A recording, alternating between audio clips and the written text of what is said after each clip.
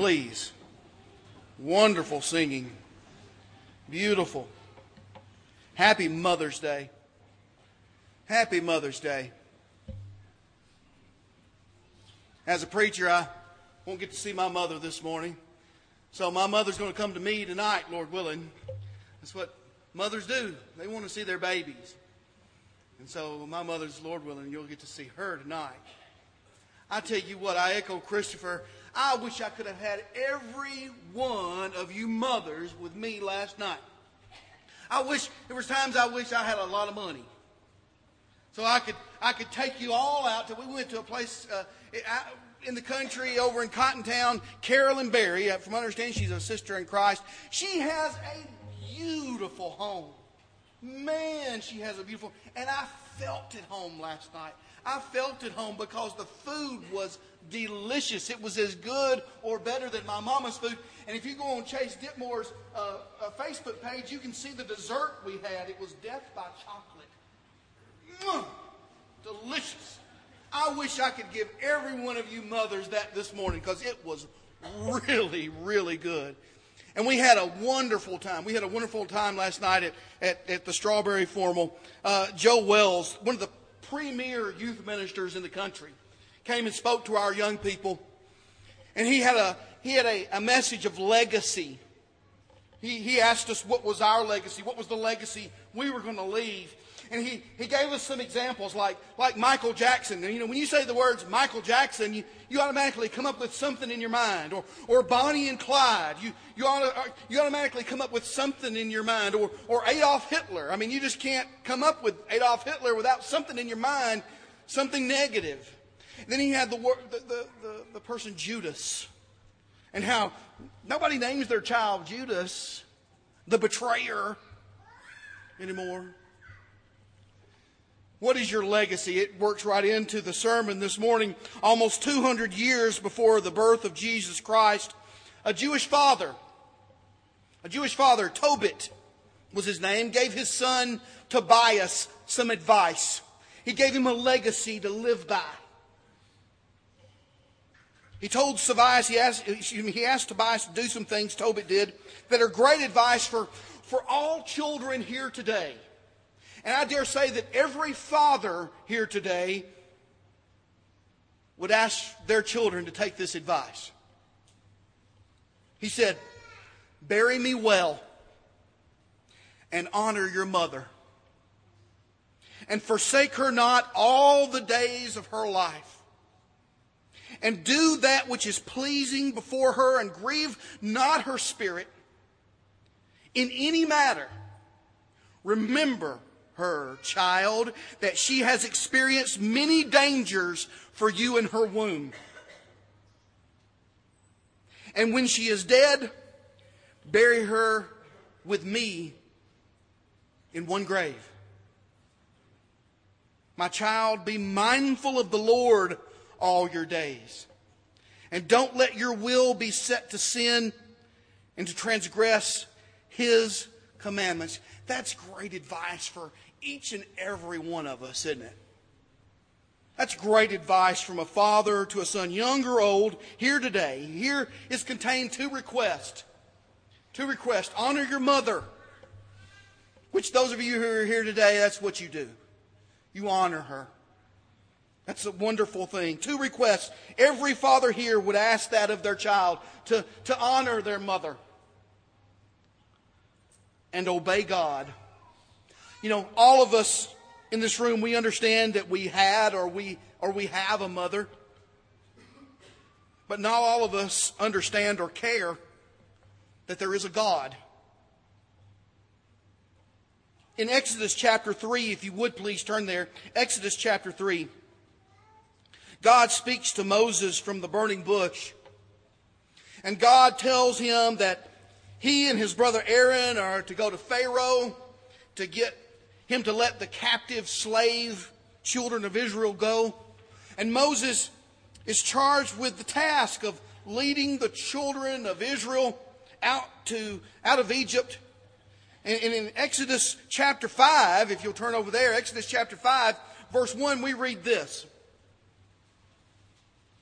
Afterward, Moses and Aaron went to Pharaoh and said, "Thus says the Lord, the God of Israel, release my people so that they may hold a pilgrim feast to me in the desert." But Pharaoh said, "Who is the Lord that I should obey him by releasing Israel? I do not know the Lord. I will not release Israel." Pharaoh's question, "Who is God?" has always been on the minds of many. Who is God? Well, let's find out today. Let's find out who is God. God is, let's fill in the blanks. We would expect someone like Pharaoh to ask this question, who is God? He's the Pharaoh of Egypt. He didn't believe in God. But there are those in the audience today who ask this question. And you regularly seek him. Who is God? Even Moses asked a similar question. Turn back just a few pages to chapter 3. Look back at chapter 3, verse 13. Moses here is backpedaling from God because he didn't think he was the right choice to lead the people out of Egypt. So he's backpedaling. He's trying to get out of it. He's trying to get out of what God wants him to do. Moses, verse 13, said to God, if I go to the Israelites and tell them, the God of your fathers has sent me to you, and they ask me, what is his name? What should I say to them? God said to Moses, I am that I am. And he said, you must say this to the Israelites, I am has sent me to you. Verse 15, God also said to Moses, you must say this to the Israelites, the Lord God of your father, the God of Abraham, the God of Isaac, and of Jacob, the God of Jacob has sent me to you. This is my name forever. This is my memorial from generation to generation. Who is God? God is I am. God is I am. He is Yahweh. It's really unpronounceable in English, in the English language, Yahweh. It's from the Hebrew form of the verb to be, I am. God was in the beginning. In the beginning, God created the heavens and the earth. And the earth was formless and void, and darkness was on the face of the deep. And the Spirit of God moved across the waters, and God said, let there be light. It was God who created this world. God is I am. He always has been. He always will be. He's the most powerful being in the universe. He's the maker of all, and the maker of all knows me. He knows you too.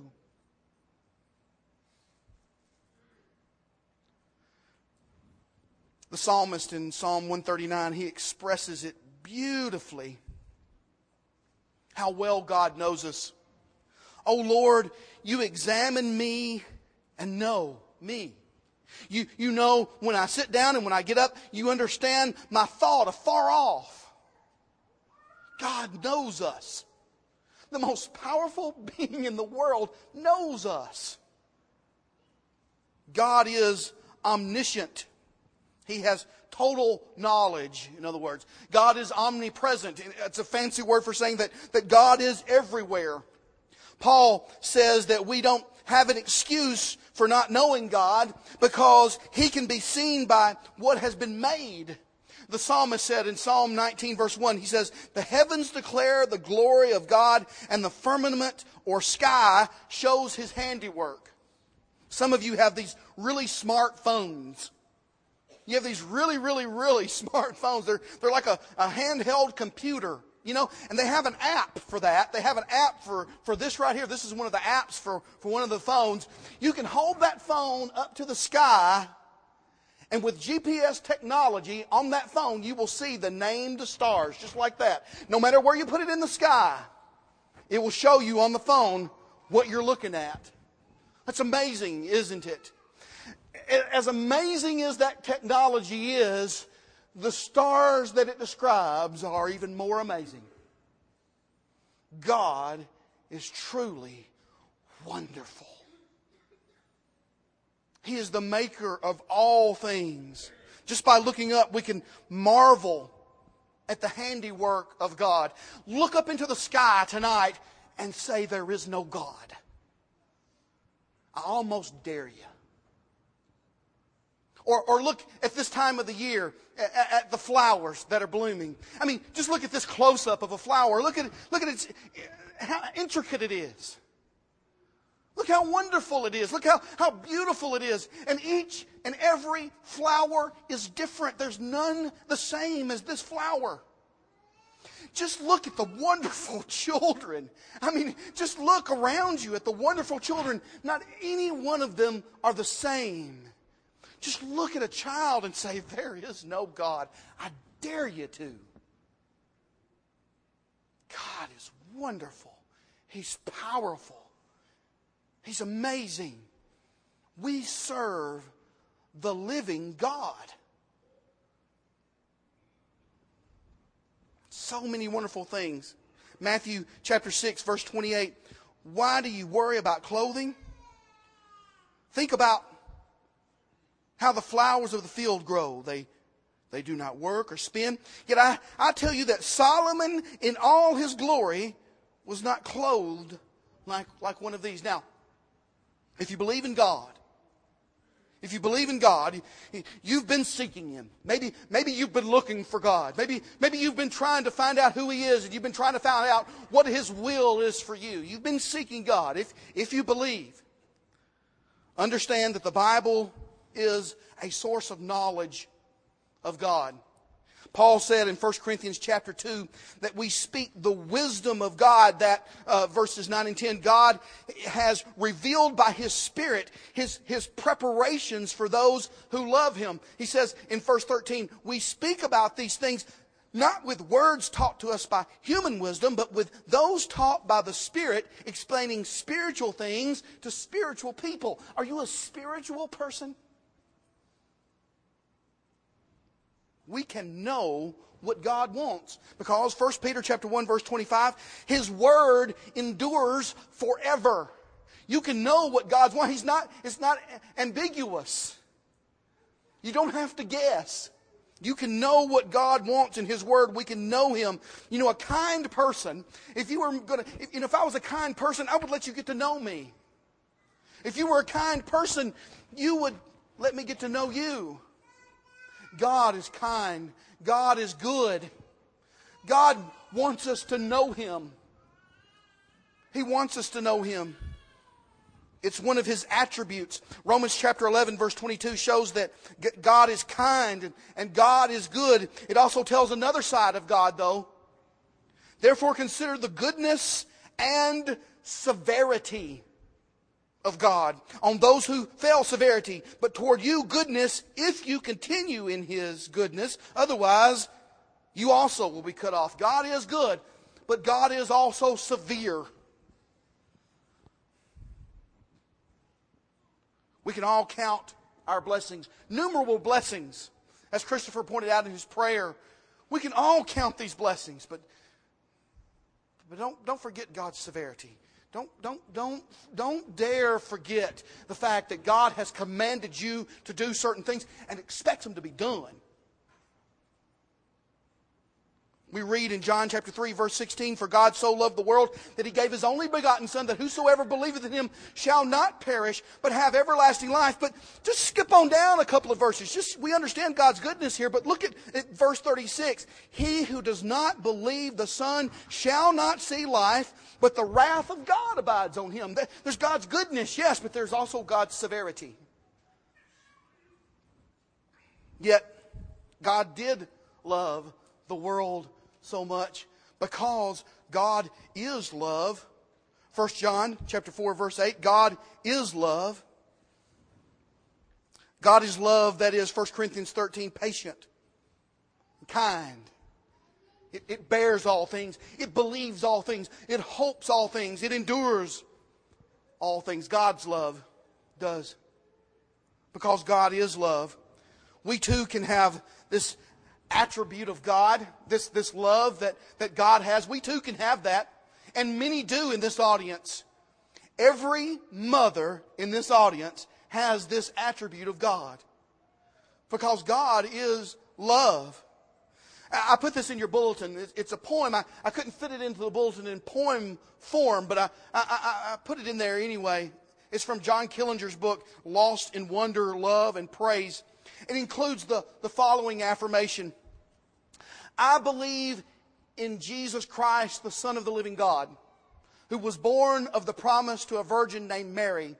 I believe in the love Mary gave her Son that caused her to follow Him in His ministry and stand by His cross as He died. I believe in the love of all mothers and its importance in the lives of the children they bear. It is stronger than steel, softer than down, and more resilient than a green sapling on the hillside. If you've ever been whooped by one of those, you know what he means there. It closes wounds, melts disappointments, and enables the weakest child to stand tall and straight in the fields of adversity. I believe that this love, even at its best, is only a shadow of the love of God. A dark reflection of all that we can expect of Him, both in this life and the next. And I believe that one of the most beautiful sights in the world is a mother who lets this greater love flow through her to her child, blessing the world with the tenderness of her touch and the tears of her joy. God is love.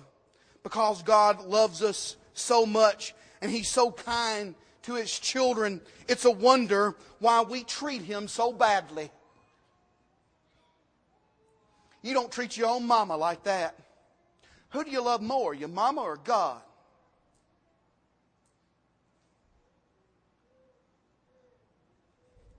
We treat Him so badly at times. It's not really smart to treat the most powerful being in the universe the way we do. Do we forget? Do we forget how powerful God really is? Maybe that's what we do. We just forget.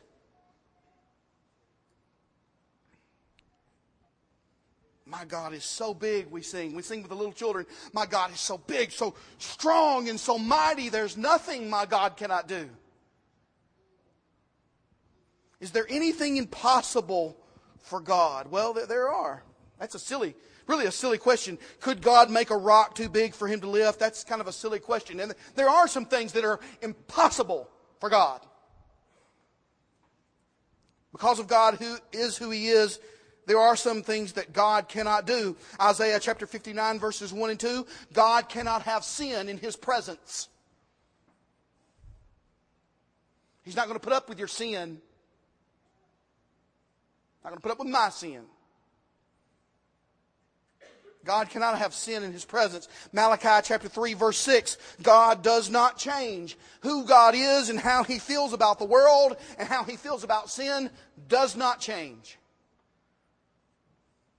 Hebrews chapter 6 verses 17 and 18. God's purpose is unchangeable. It can't change. He's not going to change it. And it is impossible for God to lie. That is so wonderful. God has never lied to me and He never will.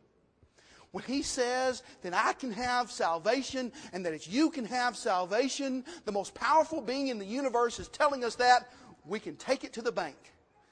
Because God's not going to lie about it. My God does not lie. God will not lie, and He hates liars. Proverbs chapter 6 verse 17. Revelation 21:8 says that all liars will go to hell. And we can tell lies, and we do often. And we can even sing lies. How many of you have sung a lie this morning? In the songs that you've sung. Oh, the singing was beautiful. Did you sing a lie? Sometimes we can lie to ourselves. Some of you will lie to yourself today. Right now, you think you're lost. Right now, you think you're lost. But when I ask you to come forward and be baptized, or ask you to come forward and ask for prayers of the church, you'll lie and say, I'm okay. I'm all right. I don't have to do that. Jesus prayed in the garden. Matthew chapter 26, verse 39. My Father, if possible, let this cup pass from me. But for us to be saved, it was impossible for God to do that.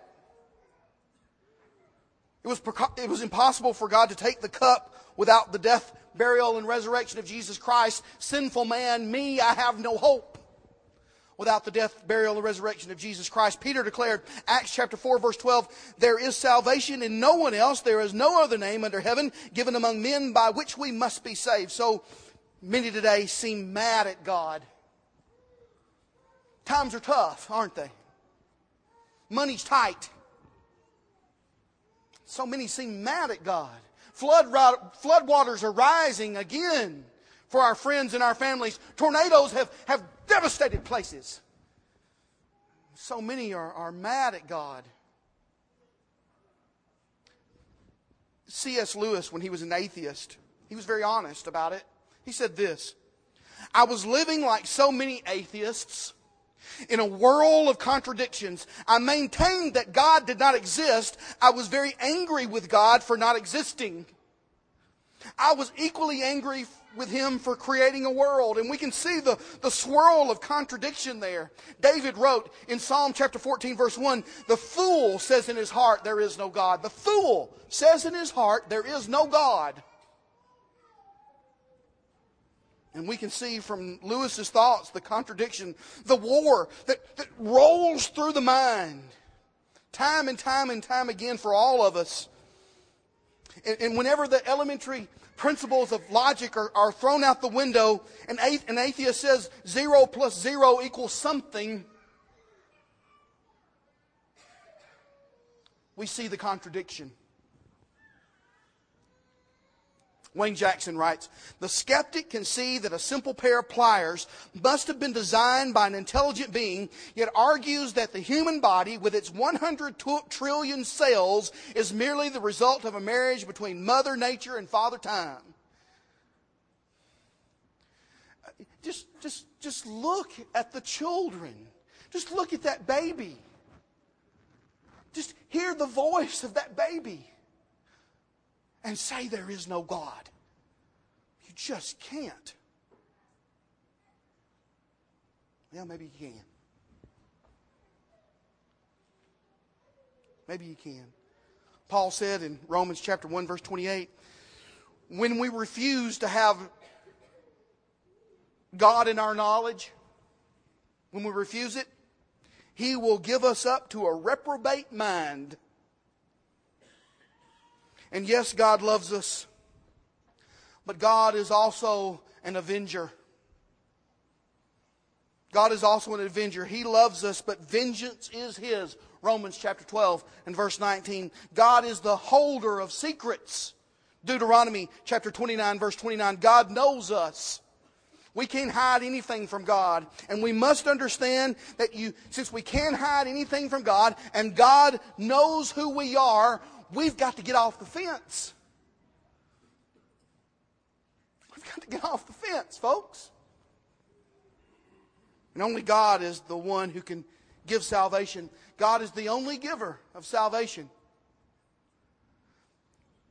In the beginning was the Word. The Word was with God, and the Word was God. In the beginning, God created the heavens and the earth. The earth was formless and void, and darkness was on the face of the deep. And the Spirit of God moved across the waters, and God said, words. He's the great I am. He's been there from the jump, guys.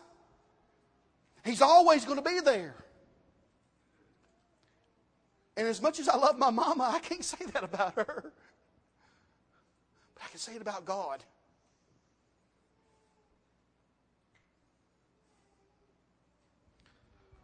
The God of Abraham,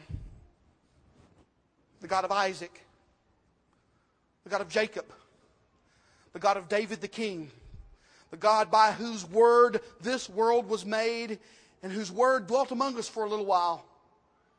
And that word was killed on the cross, was buried in a tomb, but was raised and now sits at the right hand of God, the God who does not change, the God who loves, the God who is light, the God who is life, who is good but is severe, the good God, the great I am, knows your heart. He even knows that some of you who won't profess it publicly, He knows that some of you secretly believe in Him. even knows that. So why not obey Him? Why not? You know who God is. But what is God to you? What is God to you? Will you obey Him today? Is God your God? If He's not, make Him your God. Right now, as together we stand and sing.